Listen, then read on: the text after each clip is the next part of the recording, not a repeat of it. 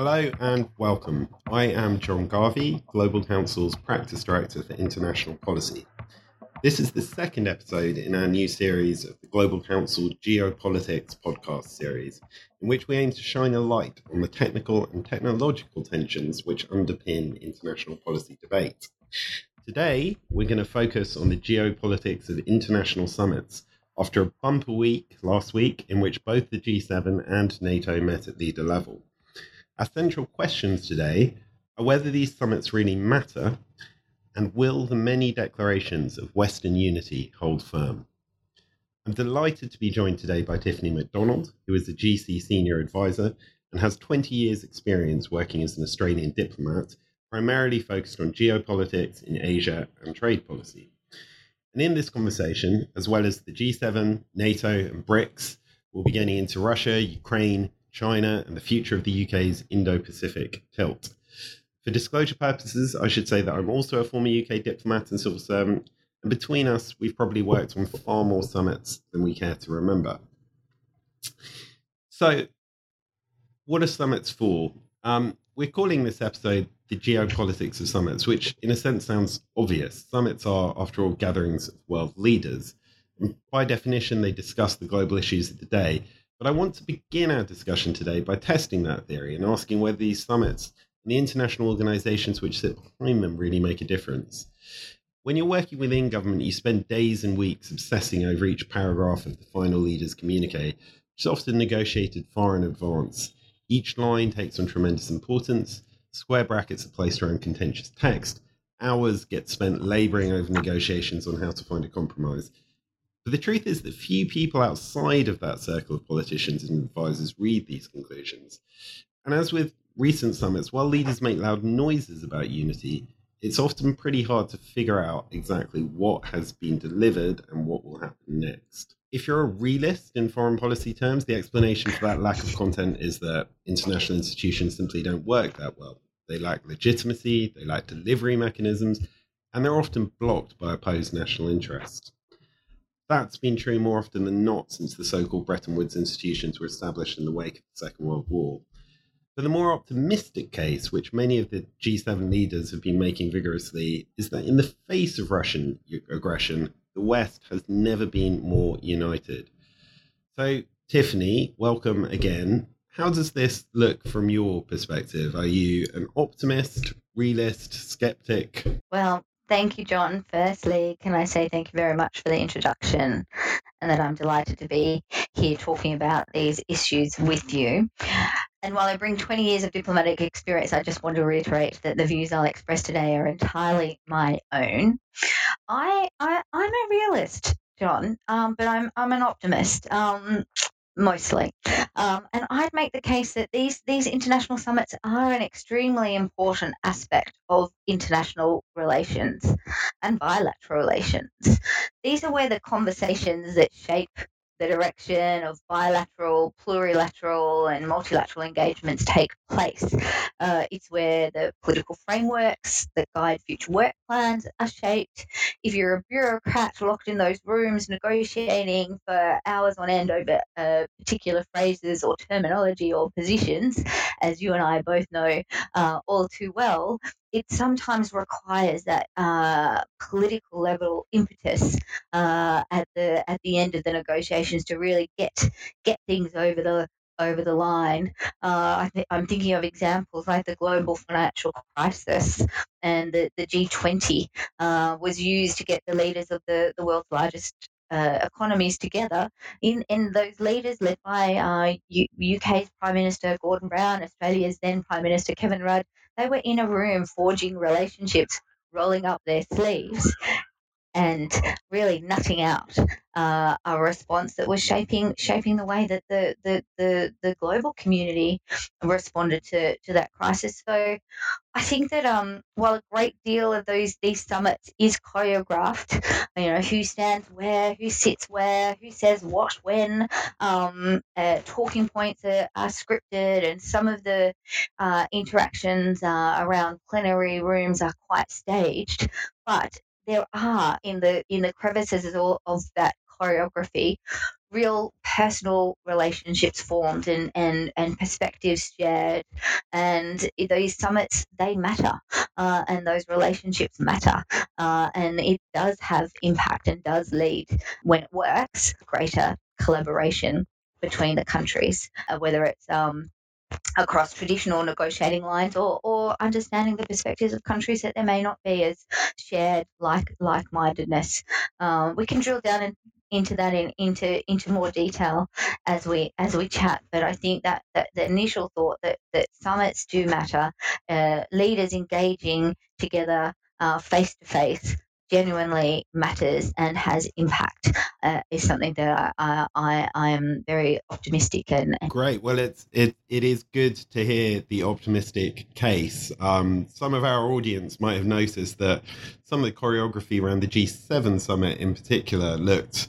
I mean, I'd say it just looked a little bit naff. So first we had all G7 leaders, all of whom are men this time, sort of very obviously making this decision to take off their ties and stand as leaders often do, with arms around each other's shoulders in this proclamation of unity. And more importantly, there's an interesting choice of location, because this summit took place in the Bavarian Alps with a dying glacier behind it, which, given that many of the climate commitments that came out of this summit were certainly seen by the NGO community as a step back from previous commitments, possibly wasn't the best backdrop. But just to pick up on a couple of your points, I mean, you talked about personal relationships mattering.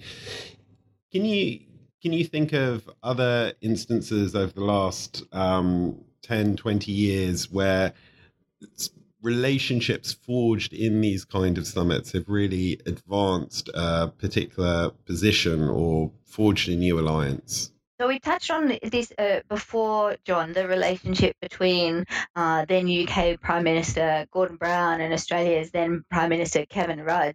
Had a very strong working relationship and had impact in the G20 space in the aftermath of the global financial crisis. But the other examples, perhaps tending in a direction that was less expected, was then Prime Minister Tony Blair with the US President George W. Bush. Also, from a Asia Pacific perspective, we had in Australia a Prime Minister, Labor Prime Minister Paul Keating, who worked very closely to establish a relationship with the Indonesian President at the time, Suharto. Very different perspectives, but that relationship, as surprising as it may have seemed to commentators at the time, led to the genesis of APEC, the Asia Pacific Economic Community, which is now will be more familiar to our listeners as the framework around which the free trade agreement, the Trans-Pacific Partnership, as it was under Obama's time, but now the comprehensive and progressive Trans-Pacific Partnership. So these are relationships that were formed and nurtured decades ago that are still having impact on the way that countries are engaging and interacting and ordering themselves. So yeah, it does matter, and it can have a profound impact, not just bilaterally, but more broadly, either regionally or, as we saw in response to EG, the G20. That was a global solution crafted through relationships. It's true, and it's interesting how personalized some of these successes or failures can be. I was around at the time of that G20 summit in 2009, and Gordon Brown famously locked all the other global leaders into a room and said, "No one is coming out until we get a sufficient number for the overall stimulus package out of this," and it worked broadly. I think it's interesting to look at this G7 summit through that kind of light, because the German Chancellor Olaf Scholz was facing a lot of domestic criticism at home for not having done enough on Ukraine, for his leadership essentially being a little bit lackluster. And you saw at the press conference at the end of the summit, President Biden was caught on camera sort of saying to Scholz, "You've done an incredibly good job here." And Scholz, unusually for him, was just sort of beaming into beaming into the cameras in front of him.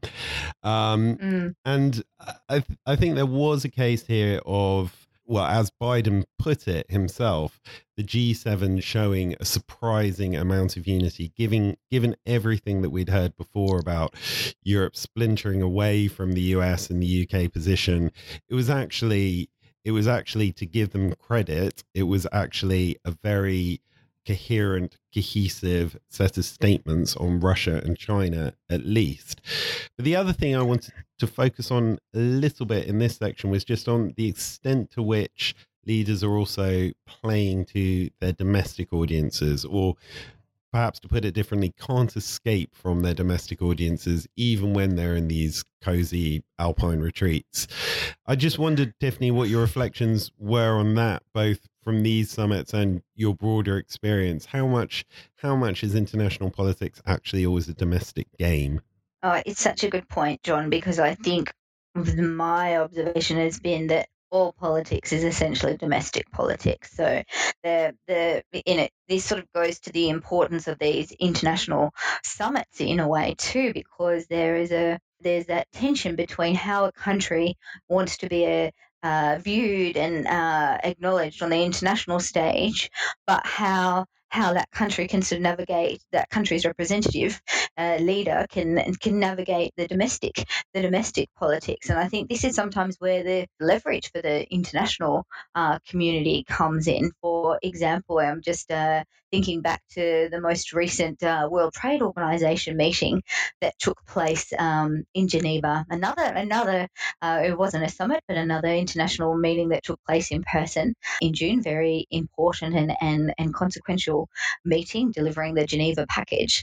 But the UK was the last country holding back on agreement for a particular agreement around the intellectual property rights, and it's a very uncomfortable position for a country to be in. Think back to my own country, Australia, and the Glasgow Climate Conference, and the then Prime Minister Scott Morrison being under incredible pressure internationally to deliver commitments around phasing out of coal, and then the push and pull factor of the domestic politics and the way that played out on the international stage can be very different to the way it plays out in the domestic political landscape. So, on the whole, leaders don't want to be seen in that uncomfortable spot of being ostracized, but they certainly need to be able to deliver a package that when they return home after their set of engagements overseas, that they it will play into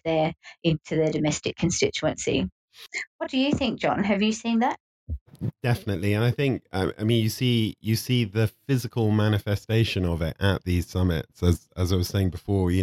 Particularly with this British Prime Minister Boris Johnson, he having faced accusations that the UK is internationally isolated, having contravened international law and so on through the Northern Ireland Protocol. Boris Johnson was absolutely at pains to literally put his arms around President Macron, put his arms around Biden, affirming the special relationship as we always try to do. And to some extent, you can almost feel sorry for leaders when they have been locked in these rooms that we've been talking about, and they spend 8 hours talking about armaments being shipped to Ukraine, and then they come out of that room and they face the press ball, and the first question they're asked is about some sort of tawdry domestic sex scandal at home. So I think there is a point of they can never really escape their domestic contexts. Moving on, we have talked before, both you and I, and also much more broadly at GC, about whether what we're seeing at G7, G20, NATO summits looks like some sort of increasing split between democracies and autocracies. Obviously, there was the Joe Biden summit of democracies that was originally held last year, and he's continued to push that concept. One of the things that I think has been very interesting about both the G7 and NATO summits this week is that they've both taken in countries from outside of their respective clubs. So G7 countries were joined by the leaders of Argentina, India, Indonesia, South Africa, and Senegal, as well as Ukraine's President Zelensky by video link. And then at the NATO summit, perhaps even more interestingly, we also had Japan, South Korea, New Zealand, and Australia, as well as Finland and Sweden, who are applying to join, of course. So we can see what the intent is there. In both cases, they're trying to demonstrate that there's a broader Western alliance. How do you see this democracies versus autocracies split, Tiffany? Is that a useful way for the West to be framing? Yeah, right. It's a really, really interesting question. I think I think that as countries try to navigate their positions globally, and as we collectively try to navigate solutions to problems that are far bigger than any one country, then there does need to be these various groupings that and it's not unusual that these various groupings form, because ultimately international relations and diplomacy is about engaging with other countries to shape and influence perspectives and to maintain peaceful conditions so that countries can prosper. Um, I think it's interesting to think of these as sort of clubs, and when I think about that in more detail, I think, well, you can be members of more than one club. There's not an exclusivity clause in one club over the other, and also when you're looking at if forming clubs and having the impact and a good set of conversations at those clubs, you want people, countries represented from the variety of perspectives. So I think it makes sense that you would have NATO inviting the US's allies from the Indo-Pacific to there. It's not a coincidence that the Indo-Pacific was referenced so strongly in the public statements that came out from the NATO summit, and we can talk about that in more detail and what it means.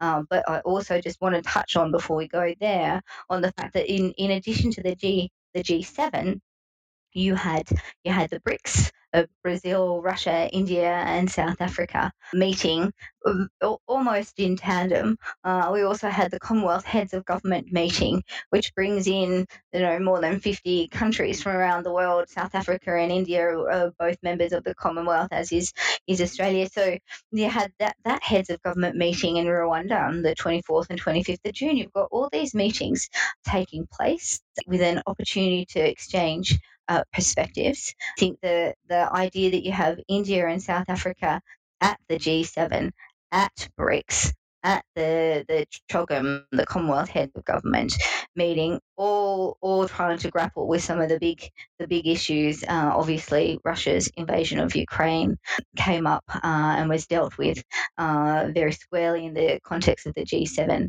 and NATO.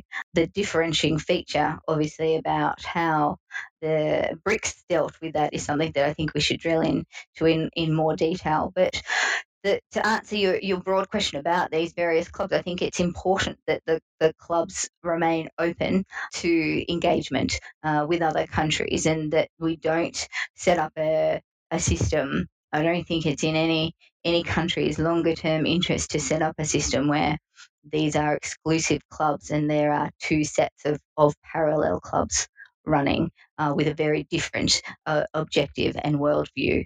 Because remember, all of this is anchored back into our post World War II institutions and arrangements, the rules based order that generated off the back of the global crisis that World War II was. And we've seen countries such as China and its accession to the World Trade Organization prosper as a result of that engagement in the multilateral system. So I think there's a concerning trend towards bifurcation, which I'm sure we'll drill into in more detail. But the general notion of making sure that these groupings remain to an extent, open to engagement with a variety of perspectives is in the broader global interest. So I agree with you wholeheartedly about the broader global interest. I think where I'd like to just push a bit is on the bifurcation point, because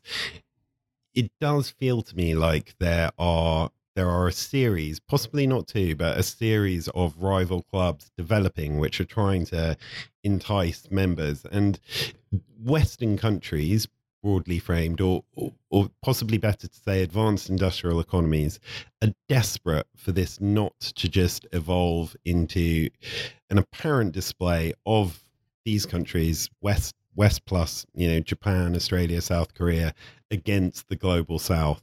So it's really important for them optically to have that broader array of countries, and particularly countries like India and South Africa, which are economically very closely tied to China. It's really important for them to have those countries at these summits. But my question is, just apart from attendance and apart from, we have seen things like just energy partnerships evolve at the G7, but I think there isn't actually that much substance to those relationships. And my sense, and I think you might have a better sense of this than me, but my sense is that countries like India are really hedging their bets. They definitely don't want to commit to what they see as a Western alliance against Russia and against China, but they also want to stay as close as they can within those parameters to the US, particularly. How do you see that playing out? Do you think that these countries are hedging, or do you think the West is actually making its case a bit more effectively?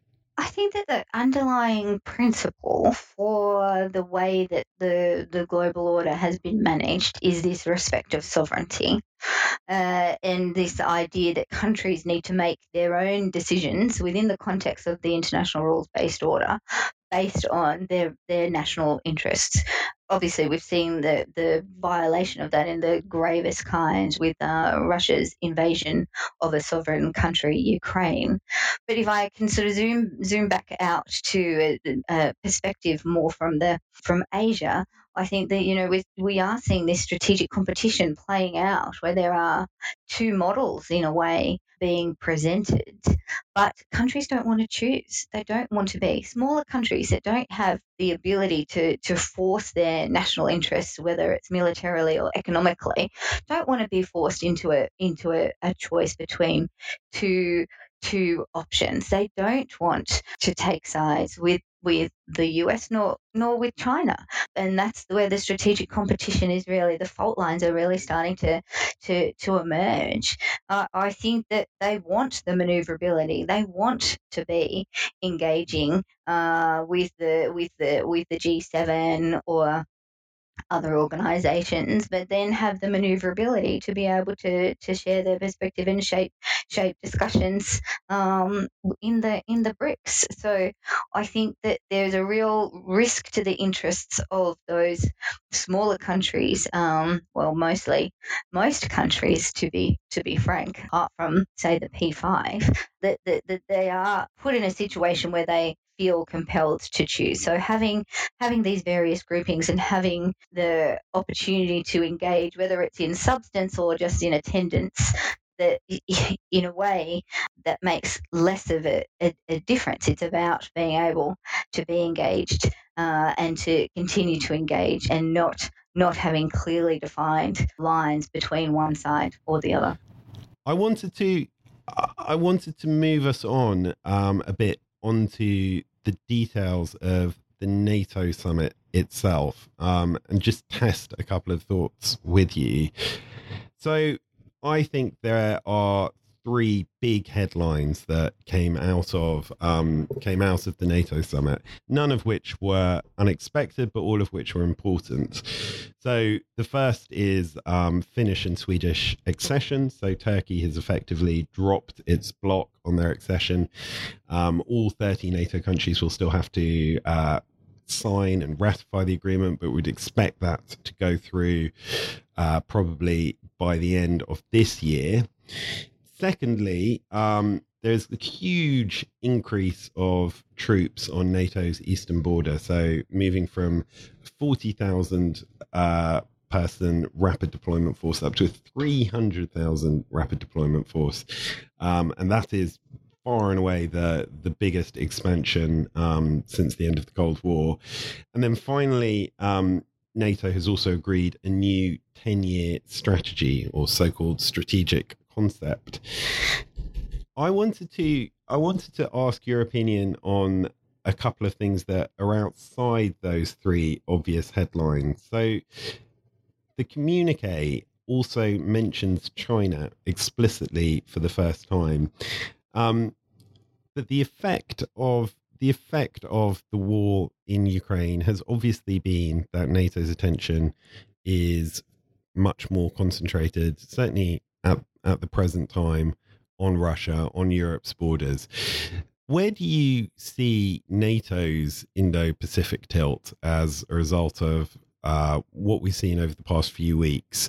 Do you think it's been interrupted, or do you think we're seeing something more permanent in terms of Europe perhaps turning away? It's really interesting to me, John, to have seen the NATO uh, communique refer to the Indo-Pacific.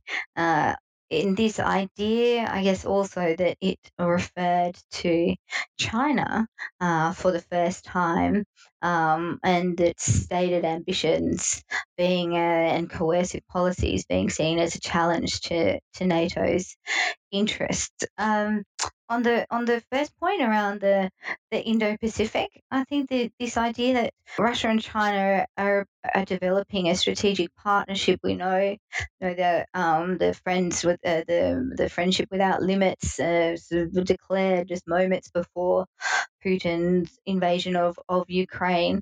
Its connection between Russia and China and what the ambitions of Putin mean for China and its trajectory under Xi Jinping, which is of course causing concern, and not just causing concern in the Euro-Atlantic area, but causing concern in the Indo-Pacific, and that draw through of what the war in Ukraine means for calculations in China around its ambitions in the Indo-Pacific. Taiwan is the obvious first point of focus, but it's in my view it's broader than that.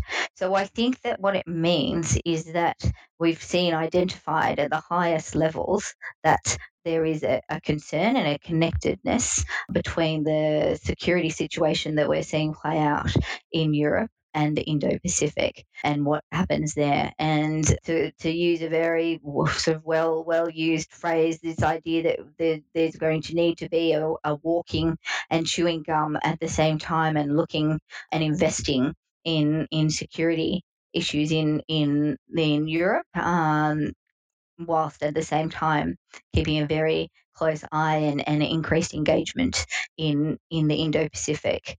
I think the idea that NATO has identified the Indo-Pacific as an area of strategic importance, it will to an extent provide some reassurance to US and NATO partners in the Indo-Pacific region. It's not an accident that you had Australia, Japan, New Zealand, and the Republic of Korea there. They are clearly described as Indo-Pacific partners, and they all have a very, very strong stake in peace and stability in the Indo-Pacific, and alliances with the US.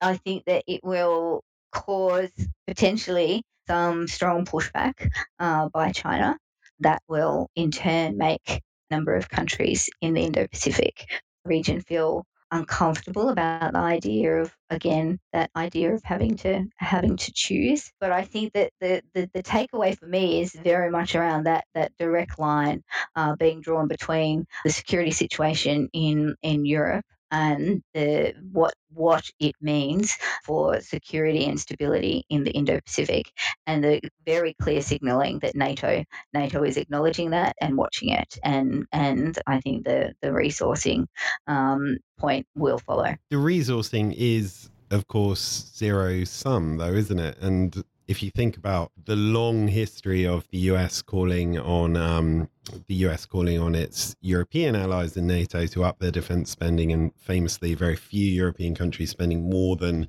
the target of 2% of GDP on defense, that is changing. Most obviously with Germany. But European countries are going to direct their resources. They will have to direct their resources in order to manage this sort of huge uplift of troops, and also to protect this new 700-kilometer border that NATO will have through Finland's accession with Russia.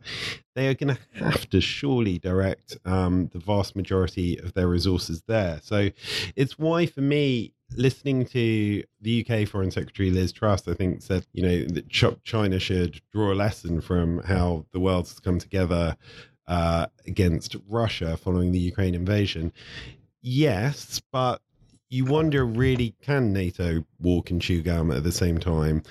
I mean, I'm interested to hear what you're saying about the sort of feeling of unease that various countries in the ASEAN region might have. In Australia, in South Korea, and so on. Is there not some sort of fear about NATO's attention being distracted from China's threat? Man, that's a really good reflection, John. I think that there was fear, and this is more in relation to the US rather than NATO more broadly, but there was definitely jitters sent through the region when the US under former President Trump appeared to be retreating back from, whether it was a reality or not, it was about the appearance of this being so, you know, retreating back from the Indo-Pacific, and what America first, and make America great again, and what that meant for the US's commitment to the Indo-Pacific region. And the idea that that you would knit together something like the Trans-Pacific Partnership under then President Obama, which was the economic leg to, in my view, a much broader strategy, and then to quickly pull back from it. That caused a degree of concern. But I think that the other point I wanted to pick up, the resourcing piece, I think, is important to be considered not just through the lens of military resources and allocations, but we need to look at what NATO and others are investing in the Indo-Pacific region through other avenues. There's the Partnership for Global Infrastructure and Investment, or the Global Alliance on Food Security. Both were outcomes of the G7, which saw some really solid numbers put behind them. So there will be questions about military resources, and very much questions about how members in the Indo-Pacific view any increase in spending in military resourcing in countries in the Indo-Pacific. But to the point of maneuverability, and giving countries choices, and supporting countries in their ability to grow, prosper, and defend their own national interest. These investments around infrastructure, food security, and the like, adaptation and mitigation to climate change, these are all really important planks to the sort of labyrinth of engagements that will be necessary to making countries in the Indo-Pacific feel more reassured. It's a really good point for our audience as well to consider that it isn't all doom and gloom in terms of bifurcation between the West and the rest, or however we frame it, because as well as the diplomatic pressure and all of the security pressure that is going on in Russia, Ukraine, we are, as you say, seeing a great degree of economic investment, particularly in the Indo-Pacific. Now, a lot of that investment, you mentioned the Global Partnership on Infrastructure Investment, a lot of that has been framed in terms of countering China's Belt and Road Initiative. So it is in a sense. It is, in a sense, an attempt to construct a kind of alternative system or an alternative route, but unlike the military conflicts or potential conflicts we've been describing, it's not zero sum in the same way, because these countries are seeing in some way a sort of productive race for FDI. The one thing I did with my skeptics hat on, want to pick out on that partnership for infrastructure investment, is that while both the UK and the US said, this is really one of the great deliverables of the summit, and I think the headline figure was this is going to be an additional $600 billion mobilized of public and private finance over the next 5 years. Basically, what they seem to have done is to have repackaged or rebranded the initiatives that were announced last year. So it was at the G7 in Cornwall last year under the UK presidency that the UK the US announced their Build Back Better World initiative. Then we had the EU announce the Global Gateway initiative, which was essentially a mirror initiative later last year. And if you add those two things up, they come to more or less $600 billion. Though I think it is still extremely unclear quite how much new public money is going to be spent on either of those, or within the whole initiative, because an awful lot of this still rests on the idea that the governments will be able to unlock private sector financing through increasing their contributions to multilateral development banks and development finance institutions, through changing some of their lending rules and so on. And yeah, as I say, with my skeptics hat on, I just think the proof of the pudding is taking an awfully long time to emerge. I do wonder again, With go on, Sorry, give me the optimist case for this. Yeah, with the optimist view, just to counter that grim assessment, John. Sometimes this is how things happen.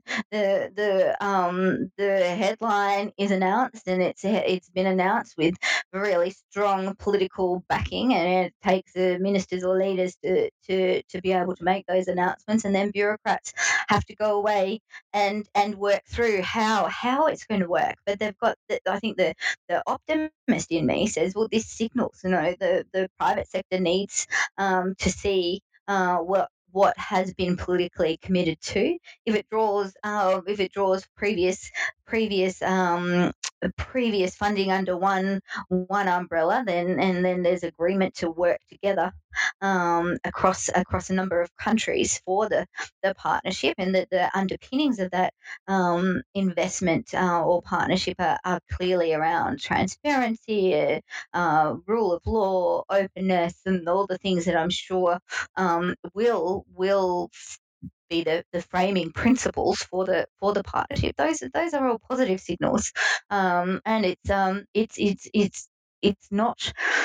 I think that there would be a case to make that this is not an either or. It's not either Belt and Road Initiative funding or partnership for global infrastructure and investment funding, but the infrastructure spend and the infrastructure need is enormous, and we know that investment needs some of those signals from the public sector and from governments to help unlock the enormous need that exists.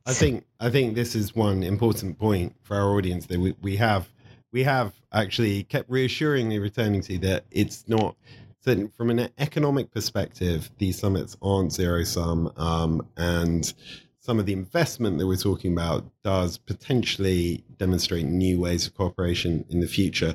The one other positive thing, actually, that I wanted to say both about the infrastructure initiative and the Global Alliance on Food Security, which you mentioned earlier, is that both actually have a number against them, which is very important. So 600 billion on the infrastructure, 4.5 billion on the Food Security Initiative, which was a big personal victory for Scholz. The other thing that I think makes the Food Security Initiative particularly important is that there is actually a transmission mechanism. It's going to be delivered through the World Bank. That will mean G7 countries stumping up through their contributions to the bank to actually raise that money. And that's one of the things when I said at the start, these summits often lack delivery mechanisms. It's when you see the actual mechanism attached to the number that I think our audience should sort of take a bit more note and think these things are slightly more liable to happen. I agree. wanted to finish. We started with this image of the dying glacier under which the G7 leaders were making their pledges. I mean, one big story of the summit, or the summits actually, because NATO has also said that it's going to concentrate a lot more on climate security. But one of the big stories was the climate club that Olaf Scholz also managed to secure agreement on at the G7.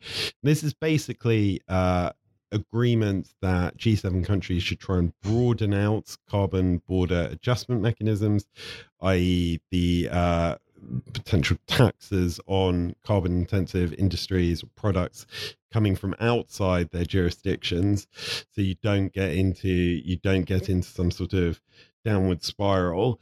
But also the thing undercutting that was this exemption clause for further gas exploration and for further international financing for fossil fuels whilst this energy crisis persists. And this to me just does seem another very important sort of element of zero-sum politics, that crudely put, the demands of fighting and financing the war against Russia and dealing with the energy squeeze as a result are going to fundamentally constrain the West's climate ambitions. And of course, Germany actually said that it was going to recommence coal production, as did a couple of other European countries in the immediate period before this summit. So I just wanted to ask you that to sort of summarize, do you think that we are seeing a fundamental dampening of climate ambitions as a result of what's going on in Russia? Look, it's really difficult, isn't it? And I was just thinking that if we think back to the G7 in Cornwall last year, and then to the Glasgow COP at the end of last year, how significantly this debate has changed as a result of Russia's invasion in the Ukraine. But I think that there is there's certainly a broad acceptance of the need to accelerate investments towards renewables, and that if you think, I think if you even just zoom out and look at the level of ambition and the level of uptake in renewables, even just sort of 5 or 7 years ago. Whilst of course we're not there yet, and the idea that you could have an economy the size of Germany's talking about opening new coal just seemed unthinkable even months ago, let alone now. It does give you the basis for feeling a bit of I guess a dampened level of enthusiasm around the renewables agenda. But I spend a lot of time looking at this issue both uh, from a geopolitical and energy perspective.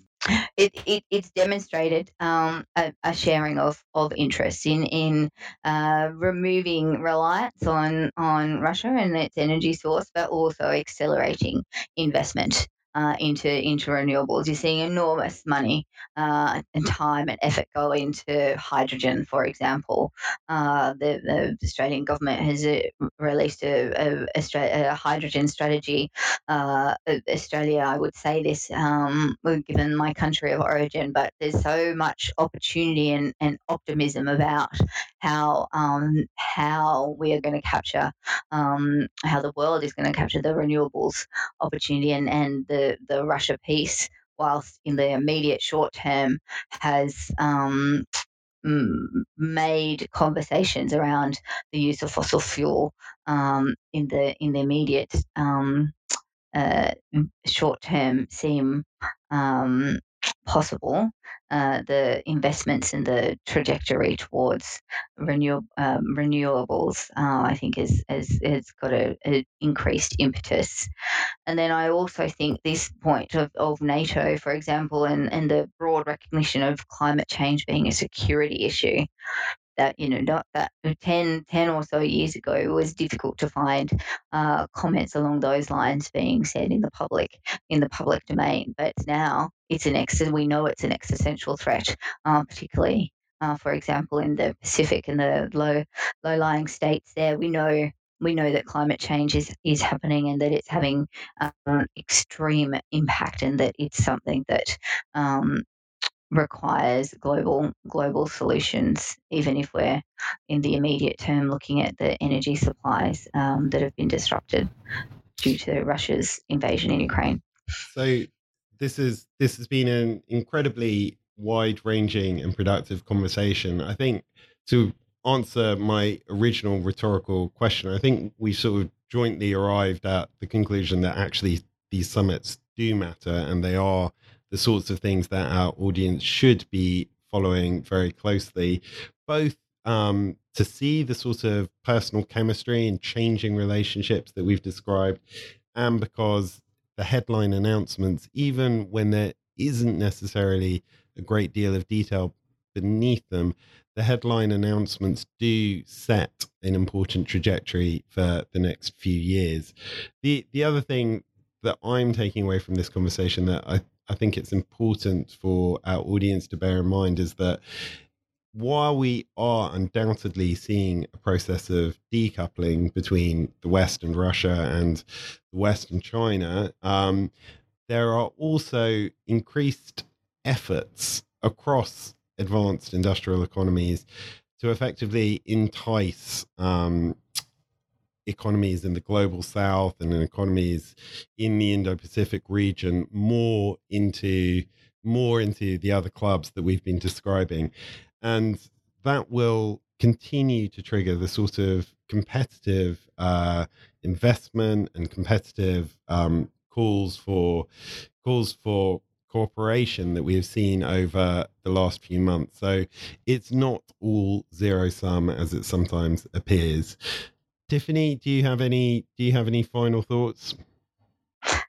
No, I agree. I think if we're looking at the glimmers of hope in an otherwise fairly cloudy outlook, this idea that multilateralism and engagement, outward looking engagement, is required and underpins domestic the country's ability to respond to these issues that do go beyond borders. I think there is obviously very different approaches emerging as to what that means for each country, but I think that there is a glimmer of hope that countries are committed to finding global solutions to global problems. And even when I look at the language that NATO used around China, it said but the NATO remained open to constructive engagement with China. So I think there are positive signals there in a really disrupted, contested, challenging time. Constructive engagement and positive signals are a great note to end on. So, as always, Tiffany, it's been fantastic talking to you. Thank you very much. As always, If you, our audience, have any questions about any of the issues that we've discussed, if you would like to know more about summits and how we can help you decode them, please don't hesitate to get in touch.